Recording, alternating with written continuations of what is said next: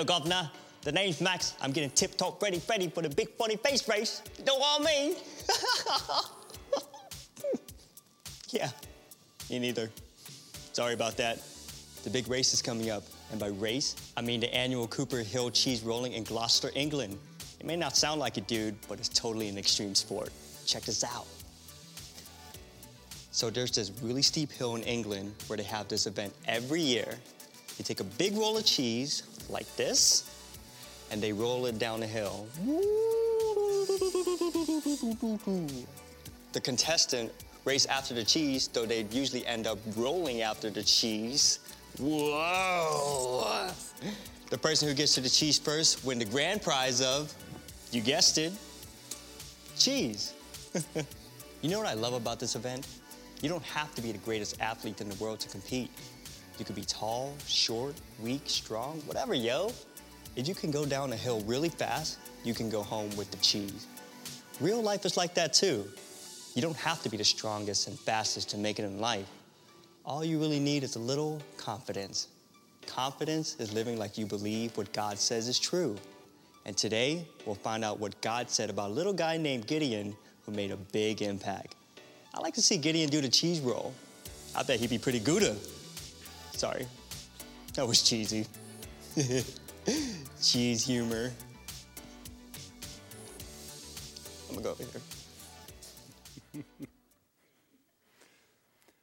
I love opportunities like this because it is awesome to see so many families here at our church, and we're just growing in that area. But it's awesome also because you get to see what kids do on a weekly basis, the songs we sing and things like this. And this morning's message is similar to what I would teach them and even how I would teach, and we even show funny little videos like that to introduce our story. But our story today, and we teach every week, this book right here is God's Word. It is 100% true, and we tell kids every week this story that we're teaching. It comes from the Bible, and it's God's Word, and it's true. And our story today comes from the book of Judges. Now, we are going this summer back to the basics with kids, and we're teaching them the books of the Bible. And so last week, kids learned there's two parts to the Bible, the Old Testament and the New Testament. This book, the book of Judges, is in the Old Testament. It's the 7th book of the Old Testament. And it starts with God's people, the Israelites, shortly after they had been led out of slavery from Egypt into the Promised Land. And it's the story that, it goes on to tell that God loved his people so much that he would rescue them over and over again, but each time they would just turn away from him. It was like they kept going in this big circle. God's people would turn away from him and worship other gods, and then God would allow their enemies to come in and to destroy them, to defeat them. And then, because of that, after a while, the people would cry out to God and ask for some help, and then God would come and rescue them by sending a leader or a judge to come and to rescue his people. And then, after that judge died, the people went back into this cycle of disobeying God, following and worshiping other gods, and then God would allow their enemies to come in and destroy them. They would cry out to God for help, and then God would send a leader, and on it goes. But sure enough, even though God had given his people a new home in the Promised Land, the Israelites still turned away from him. And once again, God allowed his enemies to attack and to defeat them. Year after year, their enemies, the Midianites and the Amalekites, destroyed the Israelites' crops and all their animals, leaving them without food and making it really hard for them to survive. The Bible says that they grew low in number, but also low in their ability to keep strength, that they didn't have food or anything. And then finally, the Israelites, after all of this trouble, they cry out to God, asking for a leader, asking for help. And God had compassion on his people, Israel, and he knew that they needed help, that they were powerless without him, and so he sent the angel of the Lord. Now, because I am such a talented artist, I will draw for you the angel of the Lord. Here we go. Stick man with a halo, okay? That's the best I could do. That's the extent of my art skills, okay? So the angel of the Lord comes, okay? But God didn't send this angel to the strongest person or even the most significant family.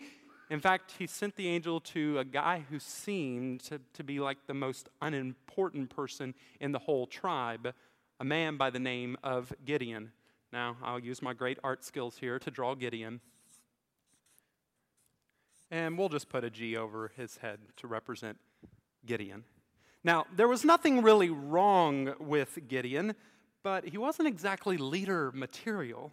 He was the kind of guy that other people just looked right past. He wasn't the strongest, the fastest, the smartest. It wasn't like something was wrong. It just wasn't leader material.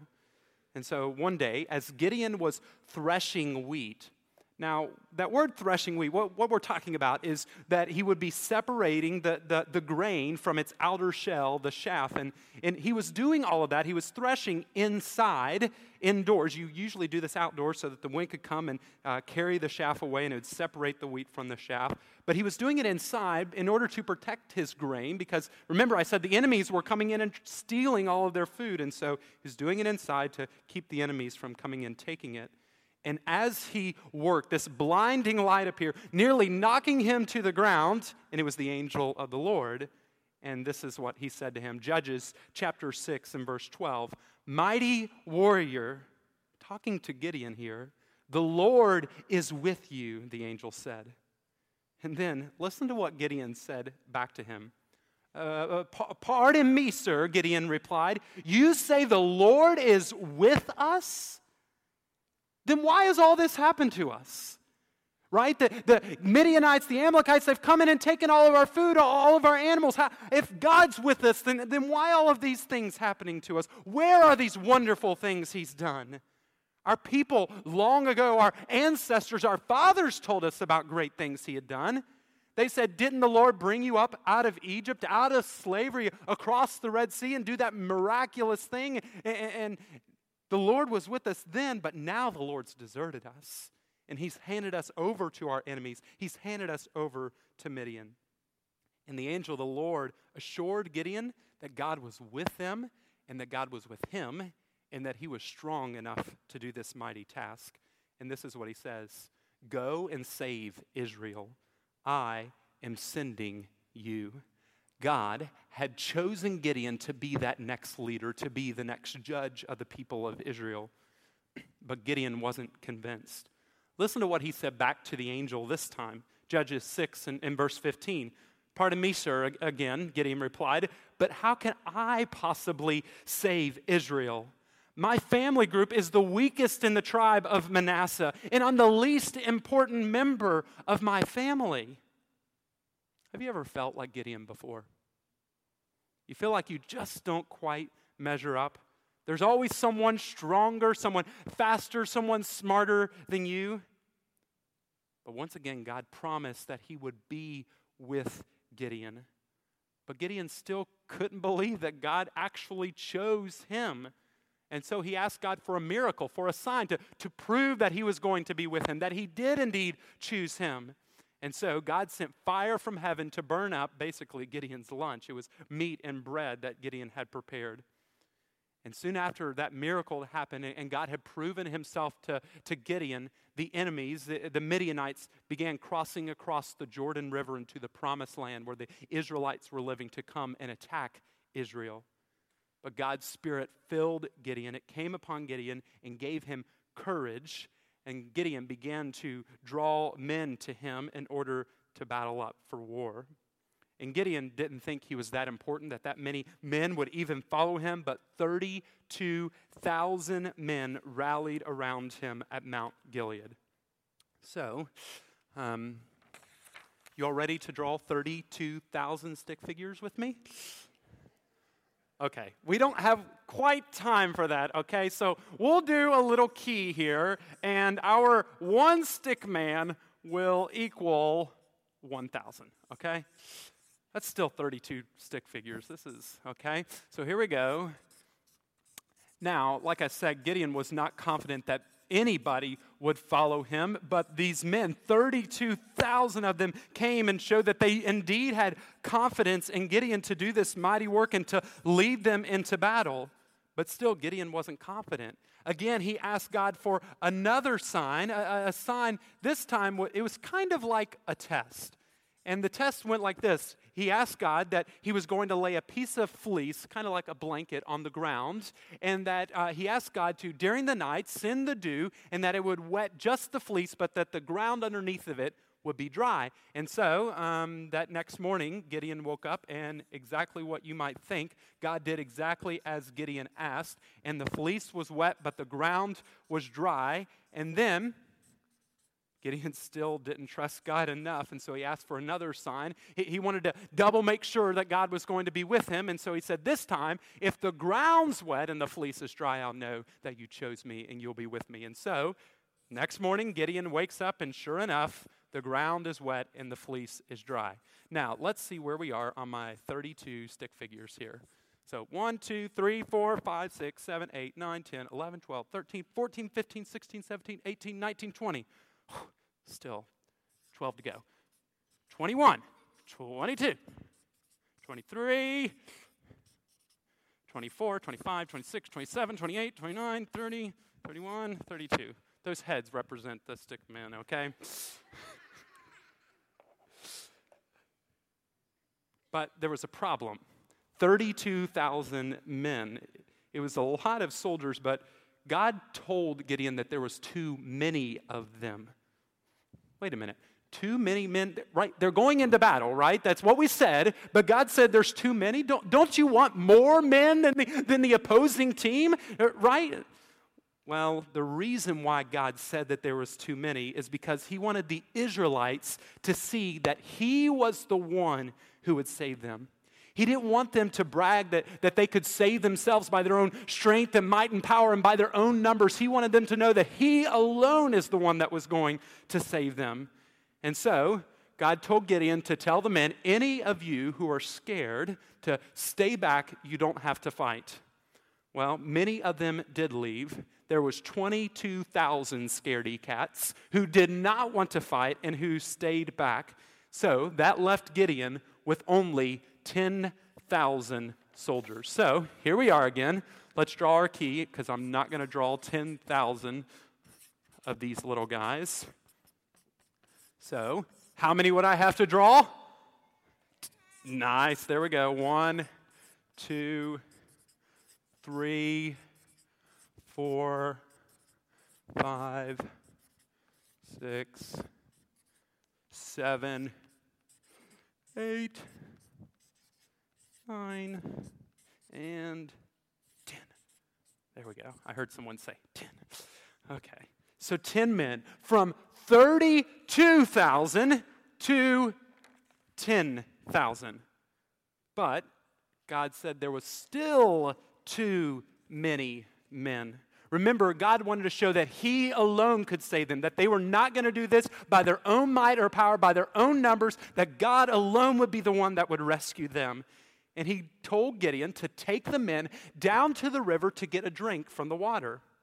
And then he said, Gideon, once you get there, I'll tell you which one should leave and which one should stay. So Gideon took the soldiers down to the river to drink some water. And this is what God said. Any man that scoops up the water with his hands and then laps it up like a dog. That's really what it said. Everybody, let's try that together. Scoops it up with their hands and laps it up like a dog. That those men were the ones that were supposed to stay. But anyone who got down on his knees to drink the water, well, he should go back home. And so after Gideon got done separating the men, there was only 300 of them left. So it's always important to keep your key the same, okay? So our key here is that one stick man equals 1,000 men. Here's some fractions for you, our upper elementary maybe. We need to draw a third of a stick man here. So, arm and a leg. There is a third of his head, his arm, and his leg. 300 men. How many men? 300, that's exactly right. Gideon's army went from 32,000 to 10,000 to just 300. But God assured Gideon that he would be with him and that he would use this small band of warriors to save the entire nation of Israel. And so that night, Gideon and his men camped at the spring of Harod, and in the valley below them was their enemies. They were spread out. Their torches and campfires flickered in the dust for what seemed like miles and miles. Tons, thousands and thousands of men. And as Gideon laid his head down for the night, once again the voice of the Lord came to him. And God told Gideon to get up and to go down the hill to where the camp of his enemies were and to listen in to what his enemies were saying. And so Gideon and his servant got up, went down the hill to the edge of the camp. They listened in and they overheard one man telling his friend about a dream he had had. And I want you to hear this dream. Judges chapter 7, verses 13 and 14. The man said, I had a dream, and this round loaf of barley bread came rolling into the camp of Midian. It hit a tent with a great force, and the tent turned over and fell flat. It was a dream that had an interpretation, and his friend tells him exactly what the dream meant. He said this can only be the sword of Gideon. God has handed the Midianites over to him. He has given him the whole camp. This is the enemies saying this about Gideon, and Gideon the whole time is listening in. God had given him the whole camp, all the Midianites. And because of this, Gideon bowed down right there on the edge of the enemy's camp and worshiped God. Then he and his servant rushed back up to the hill where the warriors were sleeping. Gideon had received some courage from what he had just heard. And so he went out throughout the whole camp yelling and telling the men to wake up because God had given the Midianites into their hands. And so he divided his 300 men into 3 small groups, and he gave each of them and then my art skills are sad here. This is my trumpet, okay? He gave them a trumpet, and then also he gave them a torch. But this torch, with it, he gave them a pitcher or a jar to put over top of the torch so that they could sneak up on the enemy and they wouldn't see them coming. They didn't have any light. And so he told the men, here's your trumpet, here's your torch. Let's go down, but do exactly as I do. And so the men crept down to the outskirts of the enemy camp. And Gideon and his men, at his warning, blasted their trumpets, smashed the jars so that the torches inside blazed bright into the night sky. And they shouted with a loud battle cry, "A sword for the Lord and for Gideon!" The Israelites just stood in the same place, the same position at the edge of the camp, but their enemies panicked. Some of them ran away in fear, and then others of them drawed their own swords at their own men. They began to fight against each other. And so Gideon sent messengers throughout the hill country to tell everyone that the Midianites were on the run. And soon, Gideon's band of just 300 men was joined by other Israelites as they chased the Midianites and the Amalekites across the Jordan River.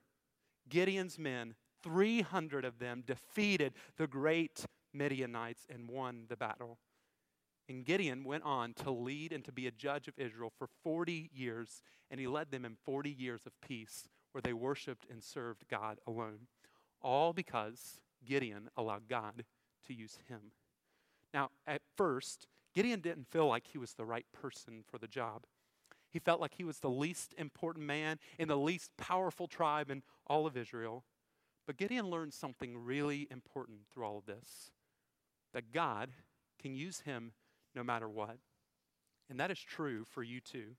No matter who you are, where you're from, what you look like, how smart or funny you are, God can use you no matter what. Let's watch this closing video. Gideon was the least important member of the least important tribe. And for some reason, God chose Gideon to lead an army into battle. Think about what that story says about God. It says that he can use someone who might think they're unusable to do remarkable things. He says God can see potential in a person that they may not even see in themselves. Now, what does the story of Gideon say about you?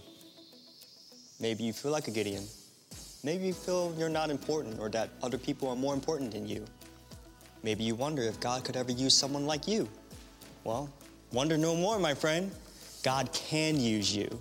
He can use you no matter what. No matter how small you are, how old you are, how fast or slow you are, He made you, and you are important to Him. That's why the story of Gideon is so awesome. It reminds us that God can use any of us to do anything. Isn't that cool? Here's the one thing to give you confidence today. God can use you no matter what. Tall, short, weak, strong, whatever, yo. God can use you, and you've got a ripping good safety dance chance of winning the funny face phrase for it, if you please, cheese. How do people in England understand each other?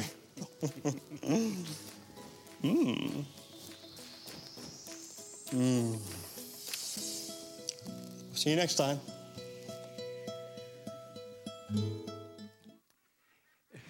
It is true. God can use you no matter what. Matter of fact, that is our bottom line for today. And with kids, every week we have one truth that we teach them that we want them to go home with, and it's this. Everybody say it with me.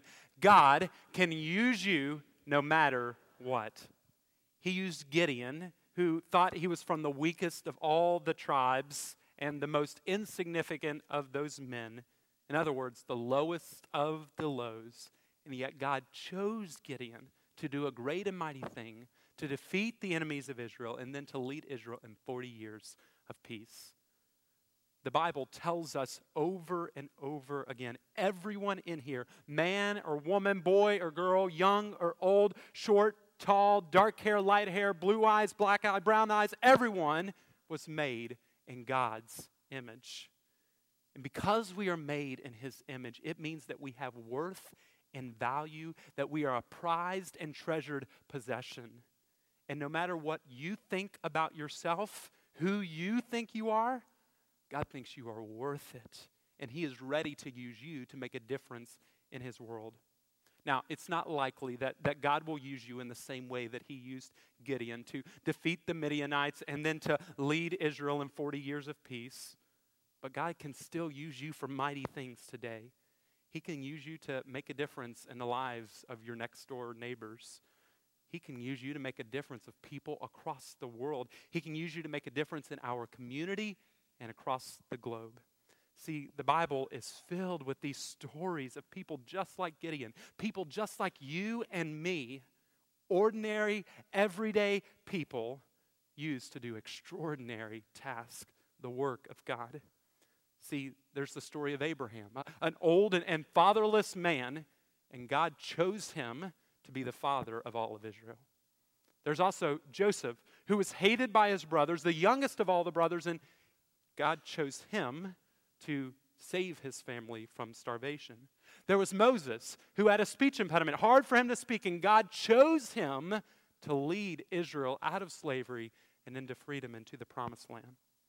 There was David, a young shepherd boy. Nobody thought he could win the battle against Goliath, and God chose him. And God later chose him to be the king of Israel, even with all his flaws.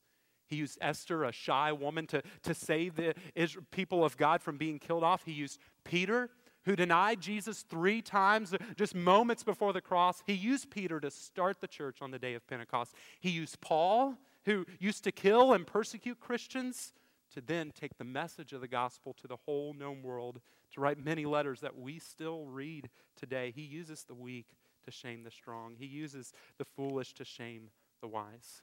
Maybe you feel like you're not important. You feel like others are more important than you are. Maybe you wonder if God could ever use you at all. I'm here to tell you today that He can and that He wants to use you. God can use you no matter what, no matter how small you are, how old you are, how fast or slow you are. He made you and you're important to Him. So important that He sent His one and only Son, Jesus, to this earth to go to the cross for us, to die for us, to offer us forgiveness of the wrongs that we've done, to forgive us of our sins so that we could have a relationship with Him forever. Paul writes this in Galatians 3:28. He says, "There is neither Jew nor Gentile, neither slave nor free man. There's neither male or female, for all are one in Christ Jesus." In other words, it doesn't matter who you are. Christ has died for you. You are worth dying for. And because of that, because Christ has set you free from the bondage of sin, God can and will use you to do mighty and wonderful things in his kingdom. Maybe it's a small task. Maybe it's something that's going to make a huge difference in our world. Whatever the task may be, this story of Gideon reminds us today that God uses ordinary, everyday people just like you and me. No matter what you think or feel about yourself, God cares and loves you enough to use you for his glory. It just takes humbling yourself to allow God to do his work inside of you. It doesn't matter what you've done or who you are. He can use you for his work, and he will use you. Let's pray, thanking God for that great promise. God, we thank you so much for who you are. We thank you that you are mighty and great, that you are powerful enough to save. You are powerful enough to save the Israelites from their enemies, the Midianites, and you are powerful enough to save us from the bondage and slavery to sin and set us free. God, we thank you that you have chosen us, flawed human beings who fail you, who have our shortcomings.